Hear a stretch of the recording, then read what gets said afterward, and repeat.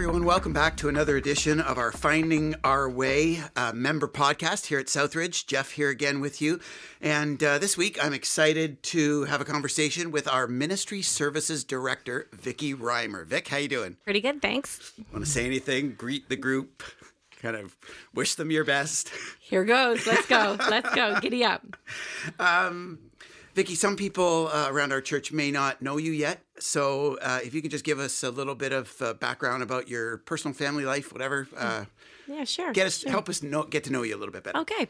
Well, for those of you who don't know me, my name is Vicky Reimer. I'm 54 years old, and I have two children, Alex, who's 27 years old, and Cameron, who's 25 years old. I also have two stepsons now. I have Christoph, who's turning 22 next week, and Jaden, who's 19 years old. And I recently, this past July, just married Wes Reimer. So 3 of the kids are in the medical field. So you can imagine the interesting conversations we have at the table. And Wes is a doctor. And yeah, some of them are still in university. So it's an interesting mix that we have now of a family. Yeah, that's a new change for you. We're going to talk about it a little bit more later on, but just to kind of orient us, that's sort of where you're at these days. Unlike me, and I know a number of us around here who kind of grew up in our church, you parachuted in as a grown-up and kind of didn't come from that background. Can you give us a little bit of just orientation to your spiritual background and even how you ended up at our church? Yeah, that's true. It was it's funny, I thought it was about 15 years, but I was checking today actually, and it's about 17 years ago that I was working for a gentleman named Udo Schaefer, who's been in our community for quite a while. And he had suggested that I come and visit this church that he was attending and that he really enjoyed. And I kind of hemmed and hawed and never really gave an answer. And then once he asked me, or I asked him if he could sponsor my son's hockey team. And he said, I'll make you a deal. I'll sponsor your son's hockey team if you'll come to church. So that was sort of the first experience of coming to this church, and that was Fairview Louth at the time. This, as an aside, members, has been our primary evangelistic strategy throughout, bribery. Yeah. If you have to do whatever it takes. Yeah, especially when it comes to your kids, you know that? So anyway, so I came the first Sunday and sort of sat in the back row, and something very unique and special happened, and it was as if God was just speaking to me right there and then, and I had never experienced anything like that before. And that, along with sort of the level of hospitality and welcomeness that community gave me that day, just was something I had never known before. And that led to lots of conversations and questions and even heartache at times of just starting to understand that I think I missed out on something pretty special all these years. And, then shortly after that, or I don't know how long after that, you ended up being baptized in our community and started to kind of track as a Jesus follower, which was new for you. Yeah, well, that in itself is really interesting. I just decided one day, I was just in a van doing some errands for work, and it was like a moment in time where I just said, I would rather live in a trailer and have God than have all the money in the world and not have God in my life. So I just went back to work and I said to Udo, I want to be baptized. And I told him what happened, and he just said, well, I think you should talk to Mike. And I said, well, I can talk to Mike all you want, but I'm telling you. I've accepted Christ into my heart, and that day I would have looked for water anywhere. I just wanted to be baptized. Yeah, so it was pretty cool. Now, we're going to talk about your role around here in just a moment, but if we can kind of evolve into that, your first, at least what I remember, your first sort of significant ministry responsibility was in First Impressions, actually as a volunteer, when you started leading that ministry area. Do you want to talk about just sort of your ministry history and what got you into that role? Yeah, it's funny. It actually led back to even just coming into the church later in life and having just a real clear understanding of that feeling of something so new and something so scary and something so outside your comfort zone, and even the amount of ignorance that you would feel coming into something that's so new, and just having a huge sort of empathy line and understanding how others feel. in itself led me towards that, the area of first impressions and hospitality. And then just hearing a summit talk actually from Bill Hybels that spoke about find what drives you crazy. Just find what breaks your heart. And that's where God will use you the most.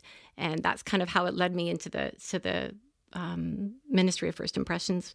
So yeah, I remember you were part of that kind of Sunday morning leadership team early on. There were some staff who were part of it and some volunteers who were part of it. And I remember very vividly that was kind of your piece to, I want to bring sensitivity to the outsider. Sensitivity to the person who doesn't speak this language, doesn't have all the default settings, doesn't have those assumptions. That's the heartbeat I'm bringing to the table in overseeing this First Impressions ministry. Yeah, which is something that's even more challenging for me to bring now because I'm not as new and I've been around a long time. It's not that anybody doesn't want to be hospitable. It's just that feeling only lasts so long before you're what you would want to say sort of feel like you're part of the group. And so I was capturing those moments and God was using me at that time. It's a good encouragement for all of us who are listening in on this. Do we experience church life through the lenses of someone who is totally new to it? And where we don't, reach out to people who are new and get the sensitivity, happening faster and more frequently, because you can lose it really fast. I just met a girl on Sunday and she was here for the first time coming from a Catholic community, and I said to her as she was walking into the church, please come and see me after. I'd love to know what you felt in there's first few minutes of being here, in the half hour that you were here, and now in the 2 hours that you're here. Yeah. So I never want to let that go. Yeah, amazing. Now, from that volunteer role in overseeing our First Impressions ministries, which can you just outline what ministries does that include? I might forget something. So it's a whole bunch of different areas, but they would include areas like ushering and cafe and parking. We had volunteer baking at times. We have greeting. We have a first response team. We have a welcome center. Tour guides now. Some of these are newer initiatives that happened along the way, just as something that we would bring in because we saw something missing and would bring it onto the First Impressions team. So yeah, all of this. And as that grew in our community, your role in overseeing all of those different ministries and working with the individual leaders of those ministry areas, eventually that turned into a staff position. You want to talk about what it was like making the decision to come on staff and work at a church, especially considering your background kind of outside the church?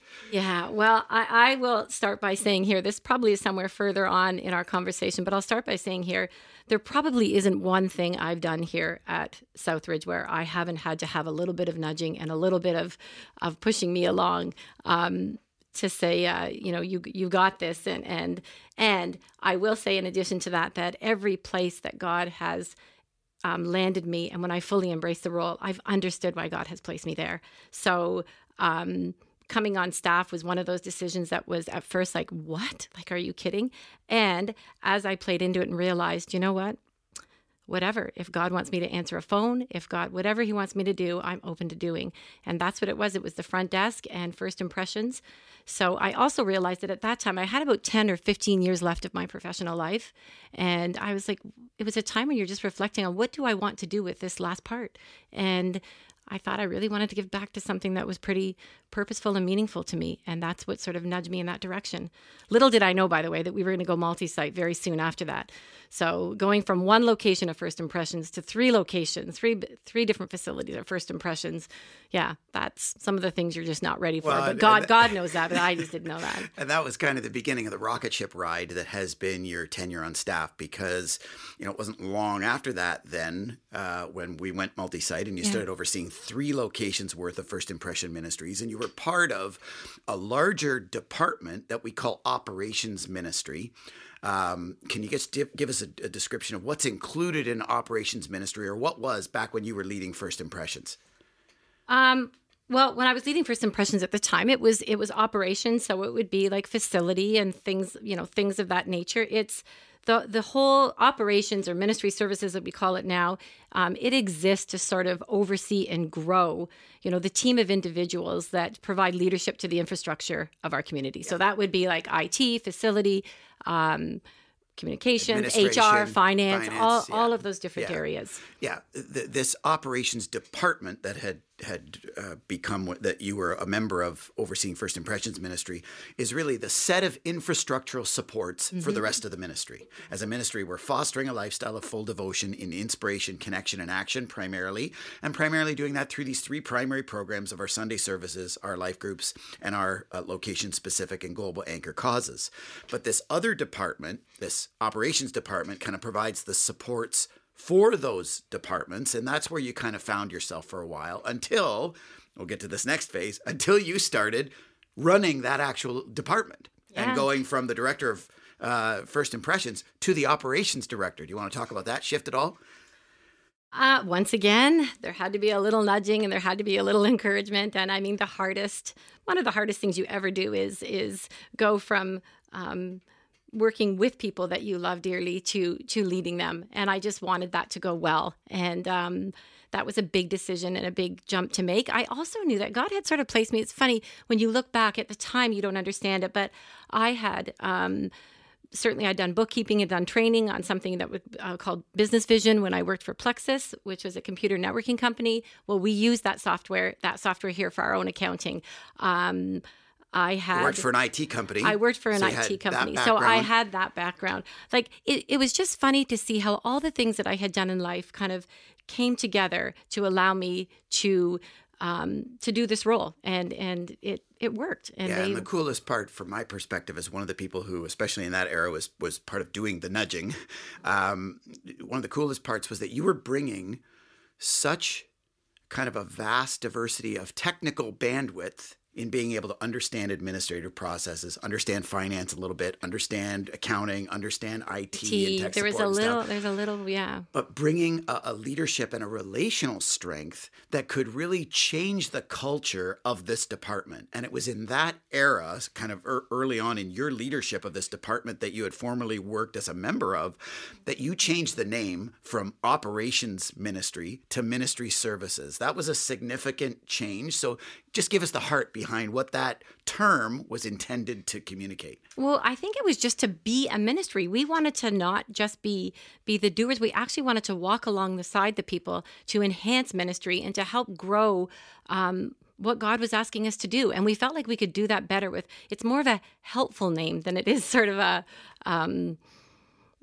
organizational name. It's just Ministry Services just felt more like a helpful name of people who want to walk alongside others and work with them, not ahead of them, but with them. Yeah, it felt more supportive, and really, I would feel like what you were bringing was a here to serve heart to the ministry, because operations ministry and the different kinds of ministry that are associated with that, they can be pretty task oriented. They can be pretty policy and procedure centric, and sometimes they can kind of miss the personal, life-changing, difference-making bullseye that ministry is intended to be.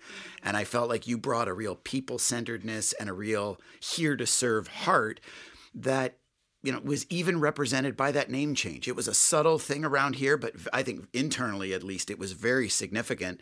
And so for those of us who are listening that, really didn't understand that this department even existed, we might be familiar with an operations department in the corporate world, but to understand, hey, this department exists. It's called Ministry Services around here, and this is why it's called Ministry Services. I think that's significant for all of us. Mm-hmm, absolutely. It's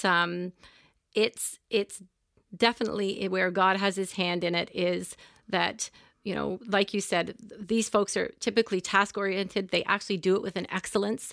We also know that when God is nudging us to do things, it can be kind of messy. So it can go against their natural tendencies. So that you're trying to always walk that tension between providing programs with excellence and the messiness and obedience that we need to take as being Christ followers in a church that just wants to maybe move forward in ways that we never expected to. Yeah, it reminds me, we talk about this a lot, Vic. The kind of life verse for our church of sorts is this Proverbs 14:4 that says, an empty stable stays clean, but no income comes from an empty stable. And you've got to kind of tolerate a certain degree of messiness, but Ministry Services and operations ministry kind of exists to keep things clean. Mm-hmm. And when ministry and when kingdom impact comes with a certain messiness. There's a bit of a clash of values there that I've really appreciated the way you've helped us navigate. But when they work together, wow. Yeah, they're when amazing. They collaborate together, it's amazing. Now, final question just on our members' orientation to this department called Ministry Services. If I'm listening and I have background or passion or some skill or capacity in one of these areas, finance, facility management, construction, IT, communications, these kinds of things, and I wanted to be more involved, who would I contact? Oh, you could, well, first of all, you can call me anytime. So you can just call the church and ask for Vicky. You can email me anytime at vreimer@southridgechurch.ca. You can email info@southridgechurch.ca. You can see me on a Sunday morning, just ask for myself or ask for one of the operations people at one of the other locations, and they'll connect you that way. I will say it definitely is one of those areas where some of our more public volunteer roles may not look like they're suited to some of the folks that have these skills and talents. But sitting down with you and having a cup of coffee, you may see the need even more than I see the need. So just realize that. Like, it could be something, we've more recently had somebody doing some grant writing because they have the skill of that. And somebody else that came and said, you know what, I just really, really love organizing. I just want to organize. And it's like, we have 3 locations. Of course we need that, but it's not one of our more public volunteer opportunities. So having you come to me and talk to me, we can sort of, put together a bank, even if we don't need it at the time. Like I said, you may know that need more than I do, so we may need it immediately, or we have a bank that we pull from. But, it's like we always say, this is a potluck, and we all need to bring what we have to the table. And there isn't a question of if we need you. We need all of us. Yeah. And I appreciated you making the comment that, some of these contributions that are unique to the ministry services world, they're far less visible in the life of our church. That's why some of us as members, we may not have even realized this was a department. But this is a huge area of the life of our church, especially in the internal workings of how our church runs. And so there's tons of significant opportunity for people to contribute in that way, aren't there? Yeah, absolutely. Yeah. Okay, well, I want to shift gears here and talk about one of the kind of areas that you oversee, because last night we had our Southridge AGM and approved our operating budget. Yes. So I want to talk about money and finances and financial management and just get your voice into all of these kinds of things. Obviously, this is a significant component of your job, especially from year end all the way to the AGM. It makes your life quite busy and hectic, as well as Kathy Van Driel, our finance director. Mm-hmm. First of all, can you just talk about a little bit of how the process of developing our budget and bringing it to that member approval, how does that process work? Okay, let me start from the beginning maybe. So there's individuals on staff who sort of oversee specific budget lines. So in early January, they do this monthly too, but as on a yearly basis, they would look at the how they landed yearly with their current or last year's budget and figure out where they've landed. And then by using even their work plan that they've made up, they look at their work plans, they see what's ahead, they look at the goals, and they set some new targets for the year to come. So they would look at the previous year, they would look at their work plan, and they would set some new goals and objectives and land on a budget for that current year coming up. Yeah, they would most of that, just to interrupt, sorry. Yeah, sure. Most of that is done by departmental supervisors in collaboration with their departments. Yep. Well, yep. Yeah. Most absolutely. Of the people who sign off are those supervisors. Yeah. So they take that to their supervisor. They work through it with their supervisor. Their supervisor then submits that to the finance department, where they compile sort of draft one of the budget. Then, the next step would be around the same time, we're landing on our year end and where we've landed for the year. That's where the elders would get together with yourself, and they would sit down and they would look at where they landed for the year to help determine what the total budget will be for the coming year. In other words, if 2018 landed spending at $2.3 million, we'll determine how much, if any, the current year budget needs to sort of increase or decrease based on how we landed previously and our goals for the coming year. Yeah, looking at expenses, looking at trending, especially looking at giving and capacity and assessing all that at the big picture level, and then that big picture conversation and all of the little conversations that are happening in individual budget lines and departments, they kind of mesh together. They mesh together. So at that time, they may land on a percentage that they decide, in the coming year, we have an increase, and they take that back, and we would sort of tweak all of our budgets. Like you said, we mesh it all together and we tweak the dials just a little bit to make sure that we're not compromising ministry, but at the same time being financially responsible with where we need to land that year. After that's done, we have another draft, and we sort of we sit down with what we would set a meeting up with our budget development team. And this is sort of a group of individuals who have a vested interest in the finances of our financial health of our community, and even some experience in that area. That would take place with the lead pastor, yourself, and a representative from our elders team, and some key staff members, and myself. And we would have sort of some open dialogue about where the budget is at that point. That'd be an opportunity for them to even say, you know what, it might help to have this a little clearer for our congregation if we, show this way, just to sort of help give some feedback into that time. Once we've landed there. Just to speak into that as well, that budget development group, as a representative of our membership, I feel serves a really important role, because when we bring a budget to the AGM and show it to members for the first time, not only is it overwhelming just as a first impression, for many members it's overwhelming just because we're not paying much attention or have much capacity in the language of finances. So we're being asked to approve something that we don't really understand and have the time or space to get our arms around.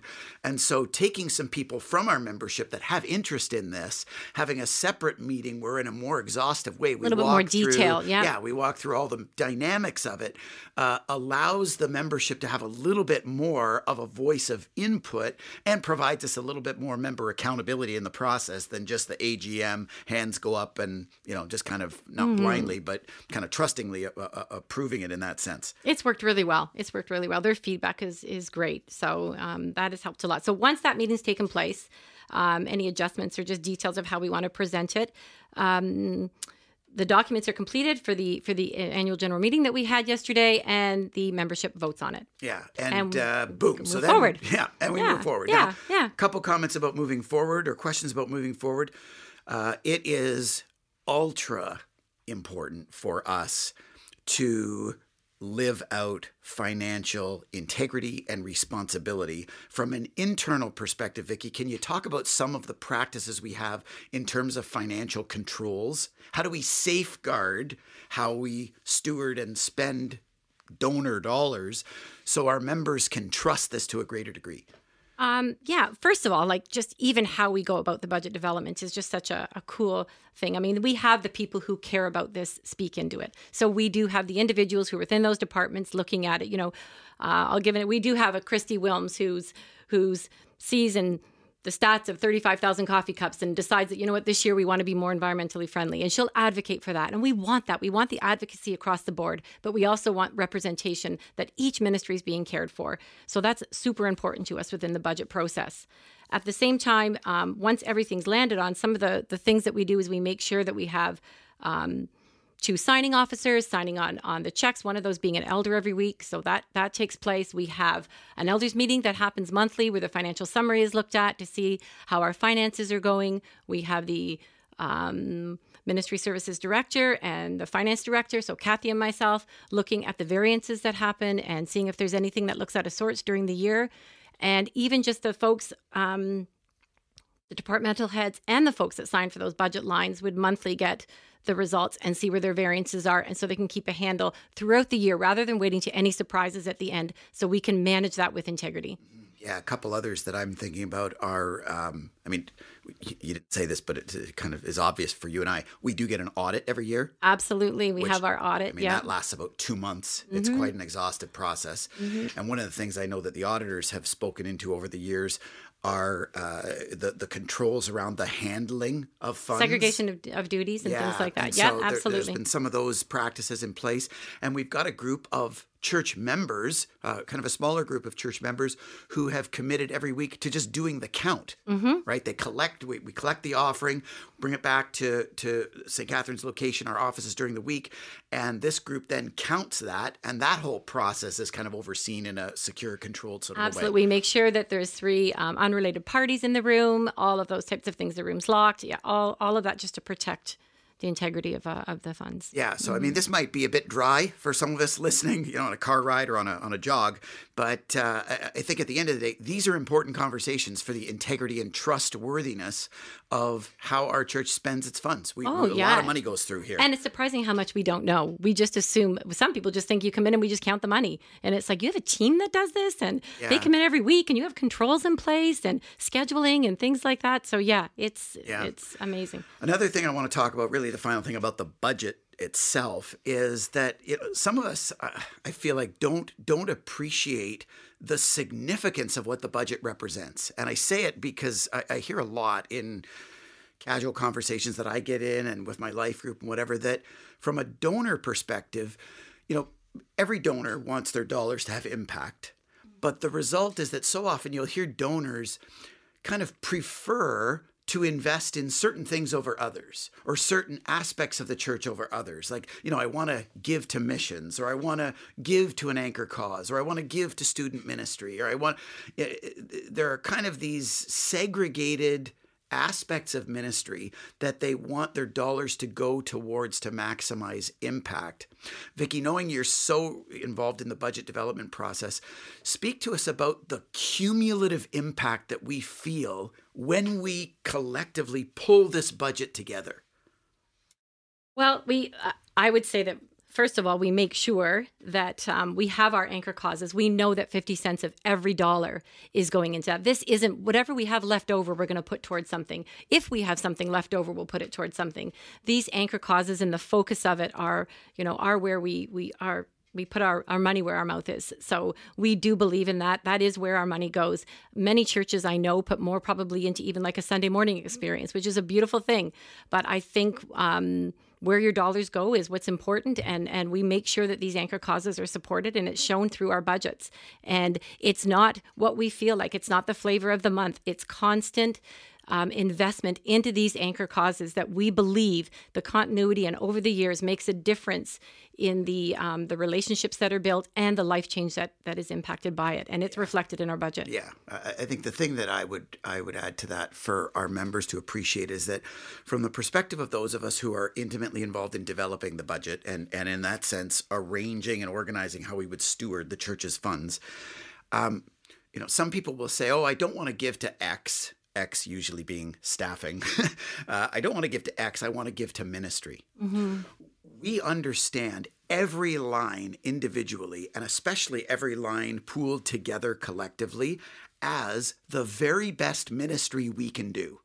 We view the whole budget as ministry, not certain lines as ministry. And I think that's an important clarification to those listening and to those maybe outside the development process who might separate the two. Yeah, and we have to be careful. People, like you said, they have a passion for something. So we stay away as much as possible from designated giving, right? In the shelter, we have some of that, but we are very clear that, there's a lot of prayerful planning that goes into our budget and how we're going to spend these dollars. And we have to trust, we want that to be trusted so that somebody doesn't come out and just sort of decide that they really like blank this year and they want to give to it. Yeah. We want everything takes time so that there's representations and everybody's achieving the goals that they want to achieve in the best ministry that we can do. Yeah, and it feels like the ministry then is done through the collective budget as opposed to some lines actually not being ministry and some lines being ministry. We see them all as ministry together, working together to maximize the impact that we can have as a church. So, okay, that's probably enough discussion that people can tolerate about budgets. I know. Let's ratchet it up then, because what I want to talk about today, the day after we approve the budget, is a little bit of how we pay for this budget. And we kind of joke at the AGM that, okay, members. Lots of prayer. Okay, members, you just voted for this. Now you got to pay for it. But the way our budget gets funded at the end of the day is through the donations of our people, and particularly through the contributions, and I'm going to use the term, the tithes of our members. Now, before I talk to you as the director of ministry services who oversees a finance department, I want to talk to you as a person who came to faith later in your life and didn't know this word tithe at a very personal level. Talk about your personal journey into this concept of tithing and how it first hit you and how you understand it today. Well, you're assuming I've landed. So I would just start by saying I'm still on this journey, okay? Tithing is as much about the practical act of tithing as it is the heart of tithing. And it's both. And I'm still on a journey of seeing that grow in myself. So I would say that 17 years ago, coming into a church where I didn't even know what the word tithing actually meant. At the time I was married to an unbeliever. So I wanted to be super sensitive to the idea of giving it all, let alone tithing. The last thing I wanted to do was turn him off church. So that made for a period of time of being in the church, of just being really careful and sensitive to that, and but also looking around and just seeing the amazing generosity around me. Fast forward to a time when I was, all of a sudden began being on my own and thinking that, I have this opportunity now, but also at the same time realizing that there's just a fear of trust that scares you, especially when you're in a vulnerable place of will I have enough? Will God provide? And, trying to work through that. So that was still a journey that I was on. Then come a little further and landing in a relationship with a man who believes so much in the act of tithing, and not just from a practical sense of tithing, but from a heart perspective of saying, we don't deserve any of this. This is all God's. And first and foremost is to give back to him, and would live a life of less than just in order to do that. So, he would have just, he is still showing me a lot about what this idea of tithing and giving back first to God, and the posture in which to do it. He does it with no fanfare. He does it with no expectation. He does it with full trust. I don't even know if he'd like me to say that I'm talking about this right now. You're not even supposed to talk about this, but we are. He's never heard this, but I will say that I'm not saying it for only for the reason that he's taught me so much about the joy of giving that way. Yeah. Yeah, there's a lot of confusion about this, so I'm going to summarize some thoughts from my perspective too, because, people, I think the two biggest breakdowns are people get fixated with a number, and people wonder about, what about other opportunities? So first of all, when we're talking about the number, right, the word tithe does mean tenth. Mm-hmm. And it's kind of a picture that's painted in the Old Testament for people who recognize that everything they have is a gift from God. And to represent that, they're going to respond in faith and obedience to God by giving back the first 10% of what they've entrusted to him. And so I liked what you said, Vicky, that first and foremost, this is a response of faith and obedience and worship to God. Mm-hmm. This isn't about my church, first of all. This is a faith step to live off a lesser portion than 100% of what God has given you the capacity to live off. That's value number one when it comes to tithing. And so when people talk about, how much or where they should give that to, my first response is, hey, step one is to have the faith and obedience to live off less than God's entrusted to you. Right. That's step one. Yeah. Once you're at the point where you're in that kind of 10% ballpark, which was not just kind of commanded in the Old Testament, we also say that it's commended in the New Testament. Jesus affirmed this practice as well. But, some religious leaders were testing Jesus on this, and they were asking him, about tithing and things like that. And he says, hey, good for you. You tithe and you give 10% to, your local temple, your local kind of thing, but you neglect things like compassion and the justice of God. You're ignoring the needs around you. And Jesus says you should tithe, yes, but he says you should also not leave these other things undone. And both in the words of Jesus and what we see in the Old Testament through the practice of things that the Bible would call offerings, giving to other initiatives, when people wonder about, how much I should support my local church versus a ministry I'm passionate about, or a missionary that I want to sponsor, or a compassion kid that I sponsor, or things like that, our encouragement is that we tithe together to enable the operations of a local church to function. And then even beyond that, consider all of the opportunities in our personal life and in other ministry environments that God puts in front of us. That's the blend of what the Old Testament would describe as tithes and offerings, and what Jesus would refer to as tithing, yes, but also leaving the former undone. That can be overwhelming for people. So can you talk about it can be, yeah. Whoa, tithe and then more than that? Well, and I would my biggest encouragement to folks would be, number one, pray. Number two, read your Bible, look into the Bible, see what God has to say about it. And just be open. Go talk to somebody. Ask to speak to one of our pastors. If you know of somebody who, mentions something about tithing around you and you think they may be someone who does, talk to them about it. It's confusing. It's a lot, right? Just to get a better understanding of it rather than shying away from it. And if I don't talk about it, I won't have to do it or it won't happen. It's joy-filled and it's exciting. And I would just encourage folks to take some small, faithful steps of consistent giving as a starting point. And in the meantime, look into some of those other things to help with it. Yeah, and you're talking about the leveraging of community in that journey to, first of all, understand tithing, understand offerings, understand, giving to our church through its operating budget, giving to other initiatives that the church has, giving to other ministries and initiatives beyond the church, giving to other needs that God puts in front of you. That whole package, that's a journey best done in relationship. Yes. And you've experienced that in your own life, I know, with conversations with people around you. Yep, absolutely.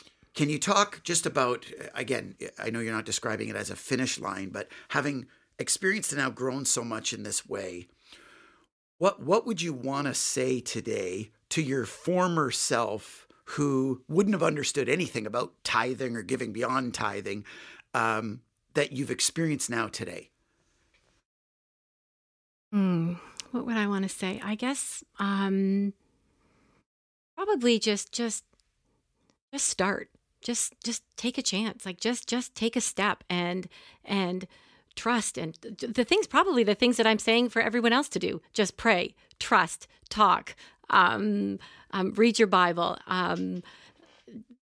Probably those things were lacking in me a bit. And even when I thought they weren't, even when I was like, I can't do it now because it's like, well, then the moment that changed, what stopped you immediately? It's like, okay, there's fear in all of us, and just to try and work through that. And the only way we can work through it is to delve, to go into the Word and Yeah, I'm thinking about the passage in Malachi chapter 3 where God's speaking through the prophet Malachi to the people of Israel about, he calls it robbing him.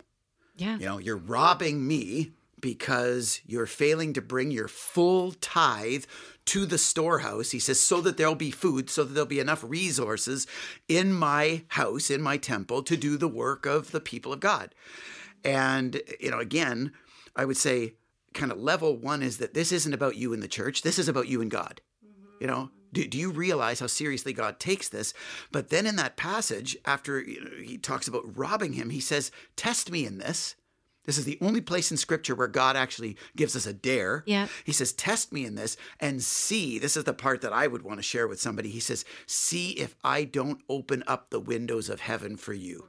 I will pour out so much blessing you can't even take it in. And for me personally, being on that journey, and you and I have this conversation among ourselves a lot, not just as co-workers, but as followers of Jesus. It's been amazing over the years to see the way that God responds to a church and to individuals and families who grow in their faithfulness in this, and really all of the intangible ways that he's opening up the windows of heaven for you to experience this. So, for members who are listening, I wouldn't want this conversation to come across as, hey, you're a member and we've approved a budget, so get with the program in a legalistic or obligatory kind of way. I would want you, first of all, to appreciate the dynamic that this is between you and God, and the way in which this opens up the opportunity for you to experience him opening up the windows of heaven for you. Never mind, then, the fact that it is an opportunity for us to pool together our resources to do some amazing things together that we couldn't otherwise do alone. Yeah. Those small, faithful steps. You may be very surprised at the results. One final comment on that, Vicky, because I know this is another thing that most members probably aren't aware of. You do, as the Director of Ministry Services, you have access to some folks in our community that in a very private, confidential way would be willing to provide some support or some counseling or some kind of financial management advice to help a person steward their funds in a more God-directed way? Yeah, we don't have as much. It's not as much of a formal ministry team, but what it is a group of individuals who care and have a heart for helping others in this area. So if you're struggling, it's just important because we want everybody to be in a good place. And this is as much about the tithing as it is to make sure that you're doing okay. If you're really struggling, if you're having problems that way, to just sit with somebody, sit down with somebody. It's amazing when you that honesty of just sitting down and saying, I'm struggling with this. This is what I struggle with, whether it's finances, whether it's tithing, whether it's whatever. No matter what we're struggling with, the more open we are with one another, the easier it is to get past that, to help each other, to grow with each other. So you can get in touch with myself or with Kathy, and we can hook you up with somebody who would be more than happy to sit down and walk you through some practical steps you can take. Awesome. That's great. Hey, as we wrap up, I want to shift gears because you're actually in the process. This is where this conversation, I think, gets a little awkward because you're in the process of wrapping up your staff role around here. You mentioned earlier that there's been a lot of big change in your life, and in the last year, getting involved in a new marriage relationship. I know that recently, in the last month or so, you've communicated this to our membership. Can you just give us kind of the summary, more kind of face to face with me, but kind of as listeners are hearing this, to hear your heart on this? What's been going on?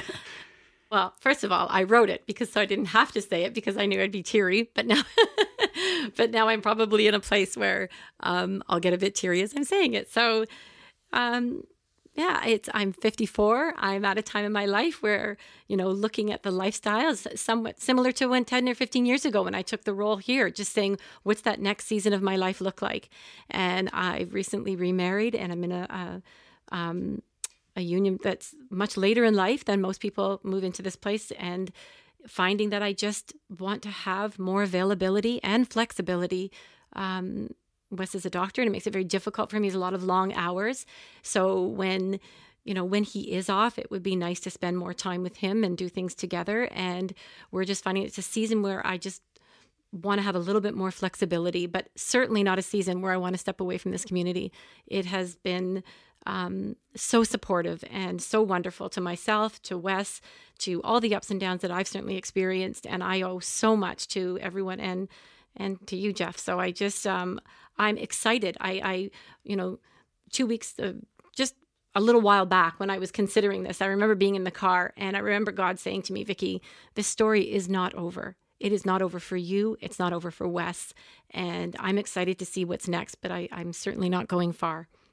Yeah. So for us, internally, and I've been journeying this with you for a number of months now. So this is both a huge shift in our staff configuration, but at some level, not much of a shift at all for you because, you and Wes want to continue to be around and give the best of the rest of your one and only life to what God is doing around here, just in a different kind of way, especially when it comes to work. So, it's a huge adjustment on the work side for us, for sure. Can you give our members any kind of insight as to the kind of person we'd be looking for to fill your shoes? We're in the process of, we've now posted this role and are looking to hire for it. What kind of person, if we're listening today, or if we know someone as we're listening today that comes to mind, who are we looking for to play this role? Well, first of all, somebody who can work with Jeff. You joked with me the other day that, if this person doesn't have the skill set of texting back within 10 seconds, they're not fit for the job. Yeah, it's a prerequisite of the job. Sort of it's a bit of an interview piece, so they don't know it. But if you're listening out there, that's what it is. So, well, first of all, I would want to say the same thing that I say to all of my leaders that come on or take a role from somebody else, and that is we don't need another Vicky Reimer. Okay, we don't need to replicate. I have no idea what God has in store. I just know that He will provide. I know that it's a very different. We have 3 buildings now. Each of those buildings has lots of land. We can do. There's things that are happening all the time. Our jam company. There's lots happening around here, and that's not slowing down. It's not slowing down. So it's not. You have to be somebody who can walk through that sort of that tension I talked about earlier of providing excellent operational support and at the same time living in that messiness of we're growing and we're not stopping or slowing down. So that in itself, and not looking for another Vicky Reimer, but looking for somebody who is ready for, feels a calling or a sense of calling to this next season. Awesome. Gang, as you're listening to this, know that we would really appreciate your prayers and thoughts in regards to this hire. This is now really the thing that Vicky and I will focus on together. As of last night's AGM, you've shifted now to more of a part-time function to really just help transition out of this and to transition someone into this. So you and I, as of today, are now picking up the hiring process and moving that into kind of a full steam ahead sort of a way. So as you and I focus on this, members, I hope that as you're hearing this, you'll give some prayer to this, you'll give some thought to this, and if you have ideas or recommendations on people who could play this role, we would certainly appreciate it, especially this time of year. As we wrap this up, I do want to say not only thanks to Vic for being a part of this, but thanks for the last decade of your work life. You've given more than the very best that you've had to give to the work of God and to this church that you love. We love you. We appreciate that so much. I've said this to you privately. I'll say this to you even more privately now, although everyone's listening. You are probably the best raw leader I've ever worked with. You're probably the best raw leader I've ever worked with. Your ability to just default to solve problems and to figure out how to do things by asking a who question instead of a what or how question is more innate and more kind of effective in you than in almost anyone I've ever seen.